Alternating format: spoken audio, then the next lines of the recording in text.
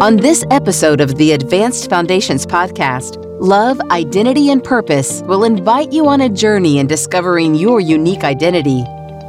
Welcome to Love, Identity, and Purpose Part 3. I am so excited to be able to share with you because I really believe that when we really get the love of the Father, we discover our true identity as a child of God, and the purpose of which He created us is to represent Him on earth, to be witnesses. I'm just saying, when we get this, it's so important. So everything I share here, sharing because these are things that impacted my life, and I just believe it's so very, very important. We've talked about having a sure foundation. Obviously, Jesus is the foundation, but having a sure foundation, knowing the love of the Father and our identity in Christ, and recognizing, really, and then last week talked about, or last time we shared, talked about the power of the Spirit, empowering us, which is what we need. So the foundation's Jesus, obviously. Love and identity, we're built upon that foundation, and the power of the Spirit empowers us to be able to do what He's created us to do. So we've covered those things. I hope you've enjoyed them. I hope you look at that. Now, what I want to do today, we want to just continue to look at the Father's love. It's easy for me to say, well, God loves you. And that we're very familiar with John 3:16. If you ever were in church in your life, you probably heard John 3:16. For God so loved the world that He gave His only begotten Son, that whosoever believes in Him should not perish, but have everlasting life. And I can remember, even as a young child, remembering this verse, memorizing it in probably some of my Sunday school classes. But this is a profound verse. It's not just a verse, it is profound. God so loved that He gave. What did He give? He gave the most treasured, most valuable, the most precious gift that He had. He gave us His Son. I mean, that's amazing. When you think about it, take time to think about that. He didn't just give us a gift. He didn't just give us something. Think about right now, what would it be in your life? If you were to give away your greatest gift, what would it be? I mean, that's what He did. I mean, it's just amazing. And it's easy for us to say, oh yeah, well, God loves the world. You know, He loves the whole world. No, He loves you. He loves you so much that He gave the most valuable thing that He had, the greatest gift that He had. He gave us His Son, the Lord Jesus. That's amazing. And I mean, the profoundness of that is just amazing. That's how much He loved us. And why I keep going over this is because it is so important for us to recognize that we are really loved by what is true love. God is love. Romans 5:8, it said, but God demonstrates His own love toward us in that while we were still sinners, Christ died for us. We have another verse here. So not only did God give us the greatest gift that He had, most valuable thing He possibly had, He gave us Himself, but He said that He did this while we were still sinners. See, we sometimes think if we could just get our act together, if we could just, if I could do enough good and sort of clean myself up. He said, no, I knew the condition you were in. I loved you, and I died for you while you were still a sinner. See, God's love is not an emotion. Agape love is the word that's used. It's not an emotional love. It's a sacrifice. It's a laying your life down kind of love. That's what He's called us to. That's what He did. So He demonstrates His love to us. That's the kind of love that He wants. See, the truth is, if we'd have been there 2,000 years ago, we'd be the ones saying, crucify Him, crucify Him. We'd be the ones that were literally in agreement with them nailing Him to the cross.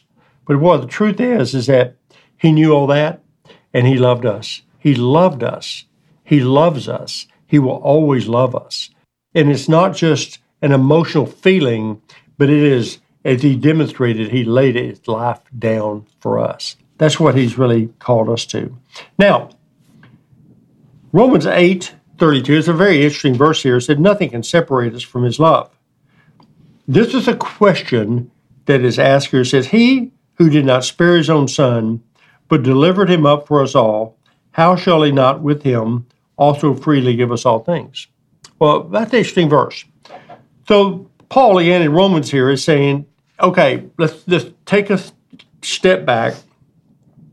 If God didn't spare his son, but in fact delivered him up for us all, then how will he not with him freely give us all things? That's a question you need to ask. Think about that for just a moment. It's saying that not only did no one take Jesus, but he said, look, I didn't hold him back. I gave my son. I gave the greatest gift there was. If I didn't withhold the greatest gift, then why would I not give you everything else? So think about that. Would he hold his love back when he's already demonstrated a greater love? Would he hold back anything? We sometimes think, well, I don't know if if God really loves me or qualifies. That's what the enemy is constantly trying to do, because he knows that if we ever get really secure, experientially experiencing the love of God, it'll change your life. No matter what happens in life, if you know he loves you, you can stand in the storms of life, because that love never fails. It says in 1 Corinthians 13, never fails. If love never fails, it's the greatest force, greatest power on the face of the earth. It's his love. Never fails. So nothing can separate us from this love. Now, that's amazing. So think about it again. Let's look at it from another perspective. Jesus said, no one takes my life. I lay it down and I take it back up. But no one took his life. So we say, well, the Romans crucified him. Yeah, they were an instrument that were used, but no one took his life. He laid his life down for us. Isn't that amazing? So, it's just amazing love.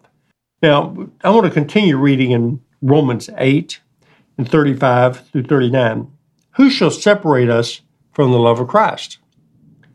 Should tribulation or distress or persecution or famine or nakedness or peril or sword? As it is written, for your sake we're killed all day long. We are accounted as sheep for the slaughter. Yet in all these things we're more than conquerors through him who loved us. For I am persuaded that neither death nor life, angels, principalities, powers, nor things present nor things to come, nor height nor depth, nor any other created thing shall be able to separate us from the love of God, which is in Christ Jesus our Lord. Wow. Nothing can separate us. Wow. There's nothing created, nothing that will be created, nothing in heaven, nothing on earth, nothing that can separate us from the love of God in Christ Jesus. Now, let me say that. When I say that, here's the problem.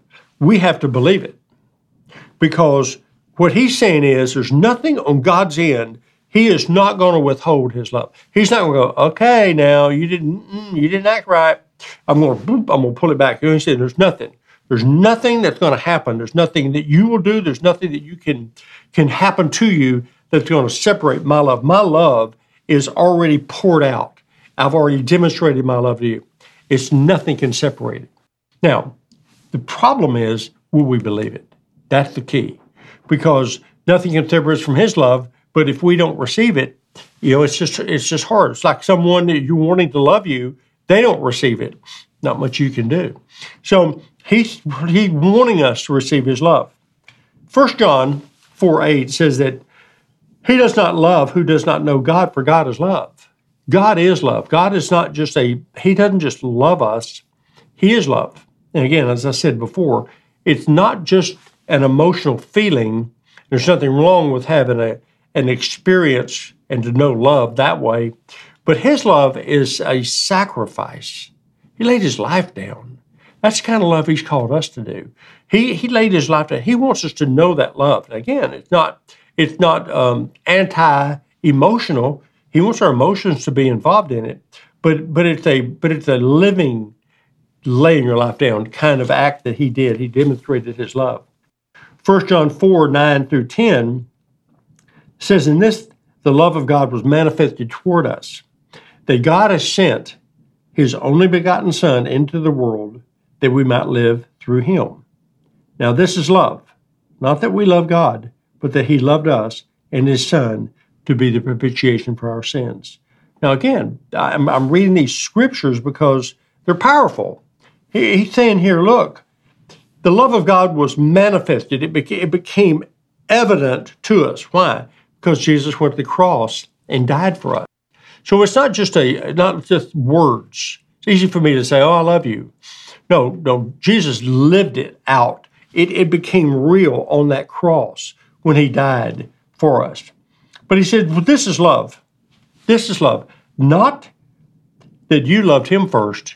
It's that he loved you first. Isn't that amazing? He sent his Son to pay the price, propitiation. This is out of the New Spirit-Filled Life Bible. Propitiation, a word that we don't use a whole lot of. It says the word describes Christ through his sacrificial death as appeasing the wrath of God on account of sin. The truth is, God's angry with sin, and there is a penalty for sin. It's called death. Jesus took that penalty. He took the punishment, and he died our death. Every bit of it we owed. Jesus paid for it. That's love. Isn't that amazing? I mean, that's the sacrifice, that the whole picture of the sacrificial system in the Old Testament. Every animal that was slain, every animal that was sacrificed, every one of those, the blood shed, was pointing to the ultimate Lamb of God, Jesus, the last sacrifice, paid with his life so we might have life. That's love. And that's what we're talking about here. It is complete love. He has loved us. Ephesians 2, 4 through 5, it said, God, who is rich in mercy, because of his great love with which he has loved us, even when you were dead in trespasses, made us alive together with Christ. By grace you've been saved. Isn't that amazing? Now again, it says that he has great love. Well, his love is great to begin with, but it says but great love with which he loved us. He has great love with which he loves you. He loves me.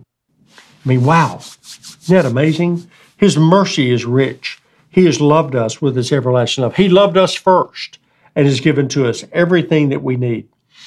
Wow. Thank you, Lord, for your amazing love.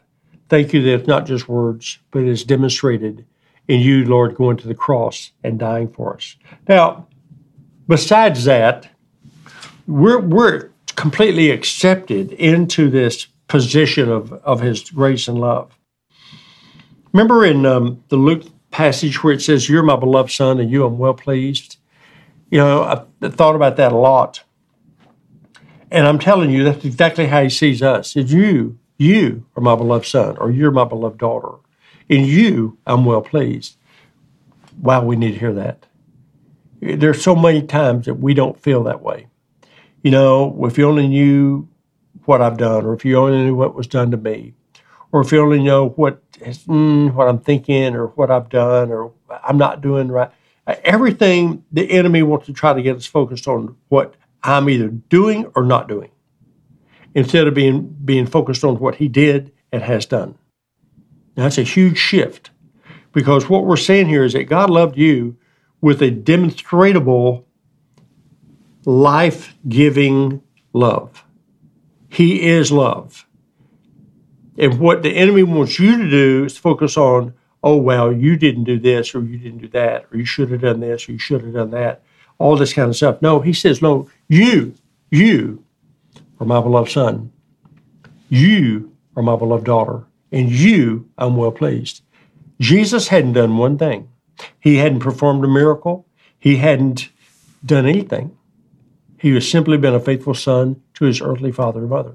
So when we come to Christ, when we receive the gift of grace that we just read about in Ephesians, the saved by grace, it's a gift. You only get it by receiving it. You can't pay for it. If we could just receive that, the point is that he goes, hey, I'm well pleased. You're my beloved.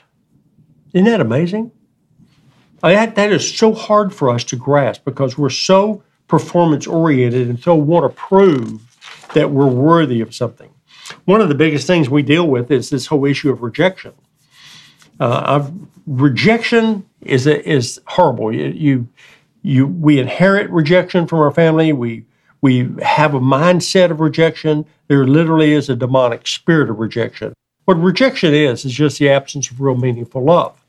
And what it does is it causes me to feel that I'm inadequate. Now that's the whole shame syndrome and that whole deal. There's something faulty wrong with me.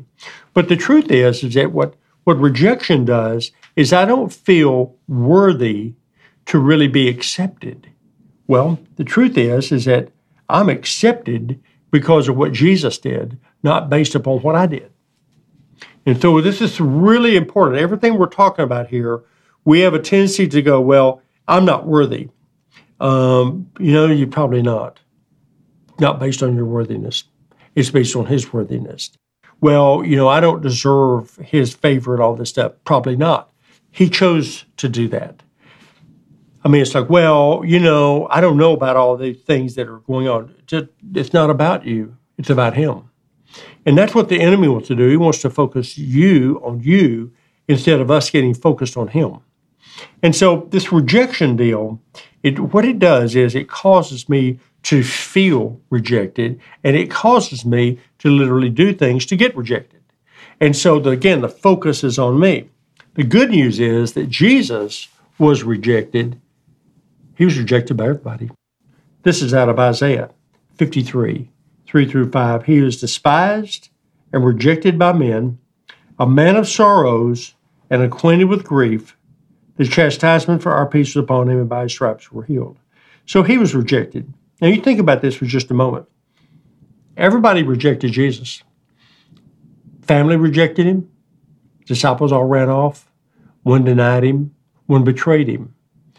On the cross, even for that moment, that split second when he became sin, he says, "Why have you forsaken me, Father?" I mean, you're talking about rejected. He was rejected.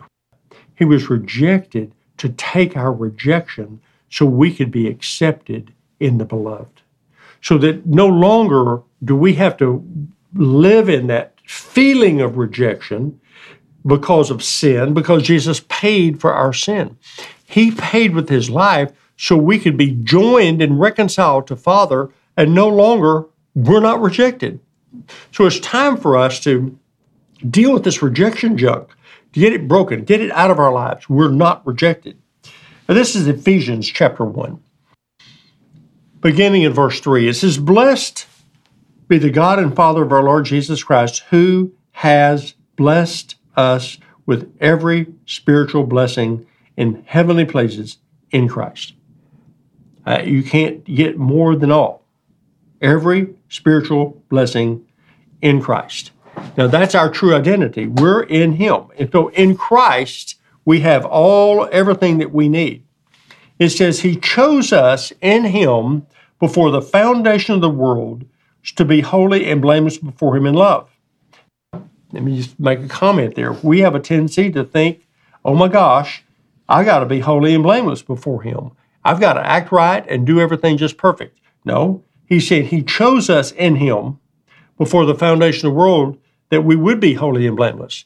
It's not about my performance, it's about his performance.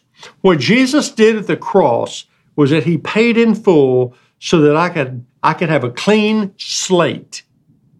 I've been forgiven completely. There's nothing of the old man, whatever I did or what's been done to me, none of that's not on me. He chose me.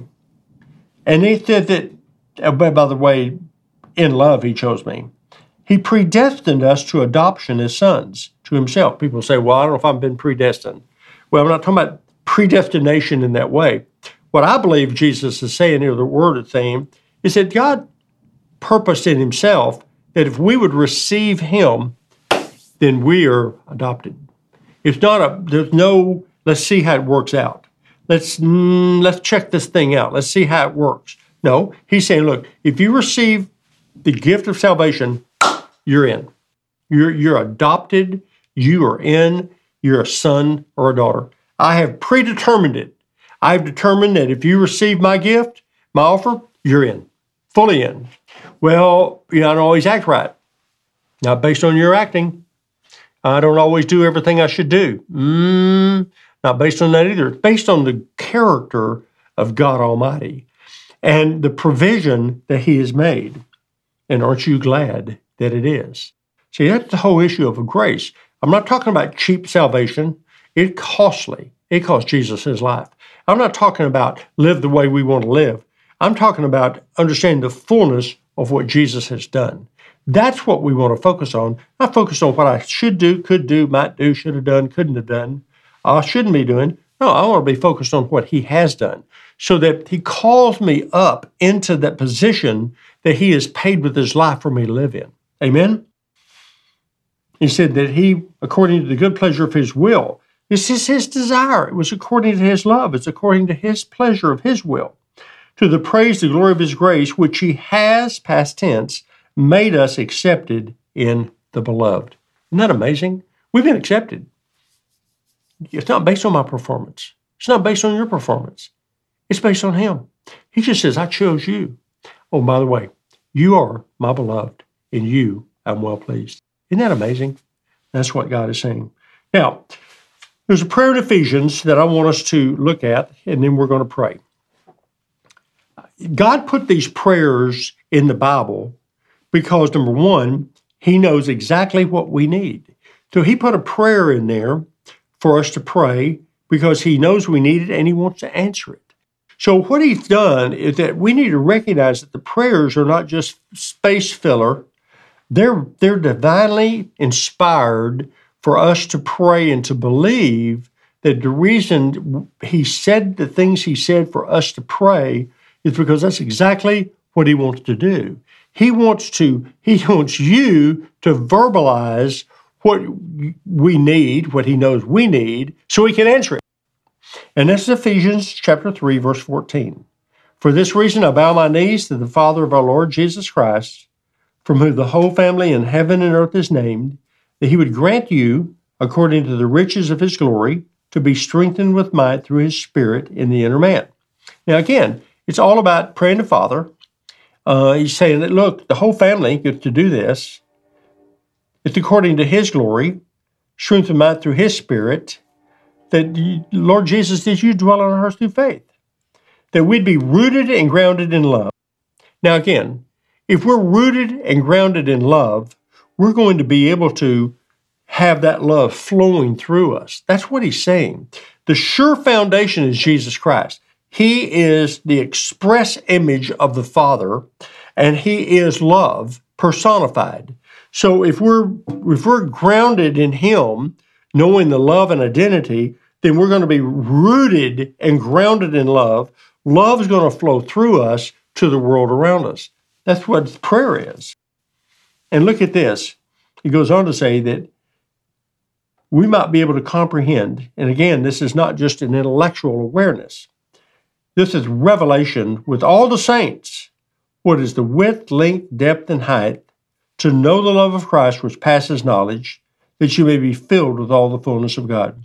Now again, what he's saying here is that goes on to say, I want you to be rooted and grounded in love, but at the same time, I want you to understand that I want you to not just have a understanding in your mind.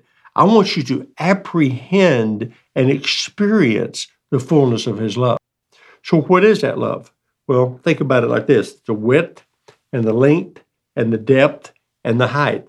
That's a cross. So He's saying, look, I've demonstrated my love to you. It's a cross. That cross, I gave my life. No one took my life.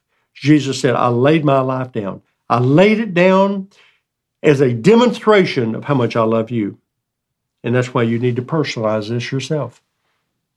He wants us to know the never-ending love. There's no end to the width. There's no end to the length. There's no end to the depth or the height of His love.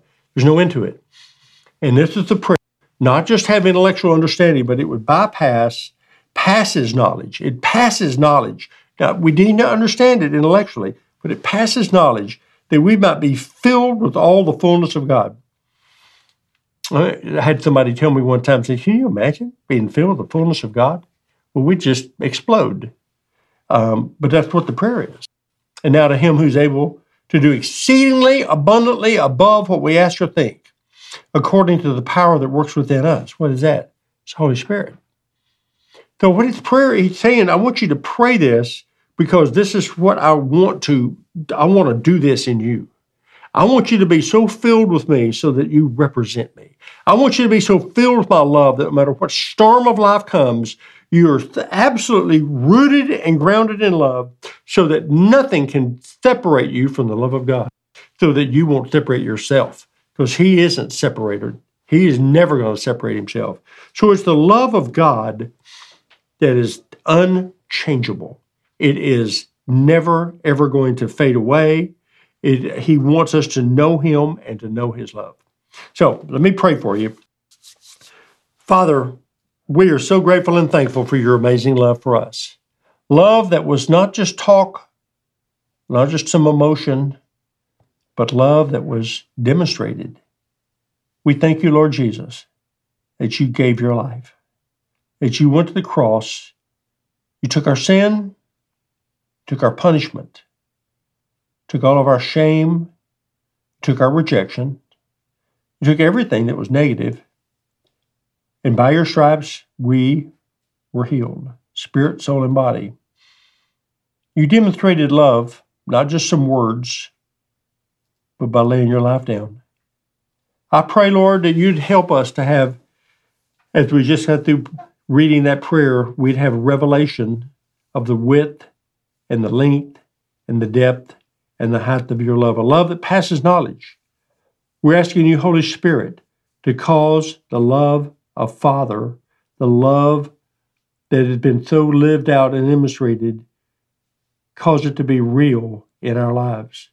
We're asking that today, that no longer would it just be some information in our head, but we'd experience it in our heart and our total being. We want to be rooted and grounded in love. We want to walk in the fullness of completely embracing that we've been accepted in the beloved. You chose us for such a time as this. So, Lord, I pray in the name of Jesus that the power of rejection would be broken, shattered, and destroyed, and that we'd receive the truth that we are your beloved, and you are well pleased in us. So, Lord, we love you and bless you. We thank you for your amazing love. Help us, Lord, to really fully grasp your amazing love. We love you and bless you and thank you in Jesus' name. Amen. We hope you enjoyed this timely message. Pastor Terry and Susan Moore had a life-changing encounter with the Lord in August of 1982. They opened their home to a Bible study, which turned into a church now located in Carrollton, Texas.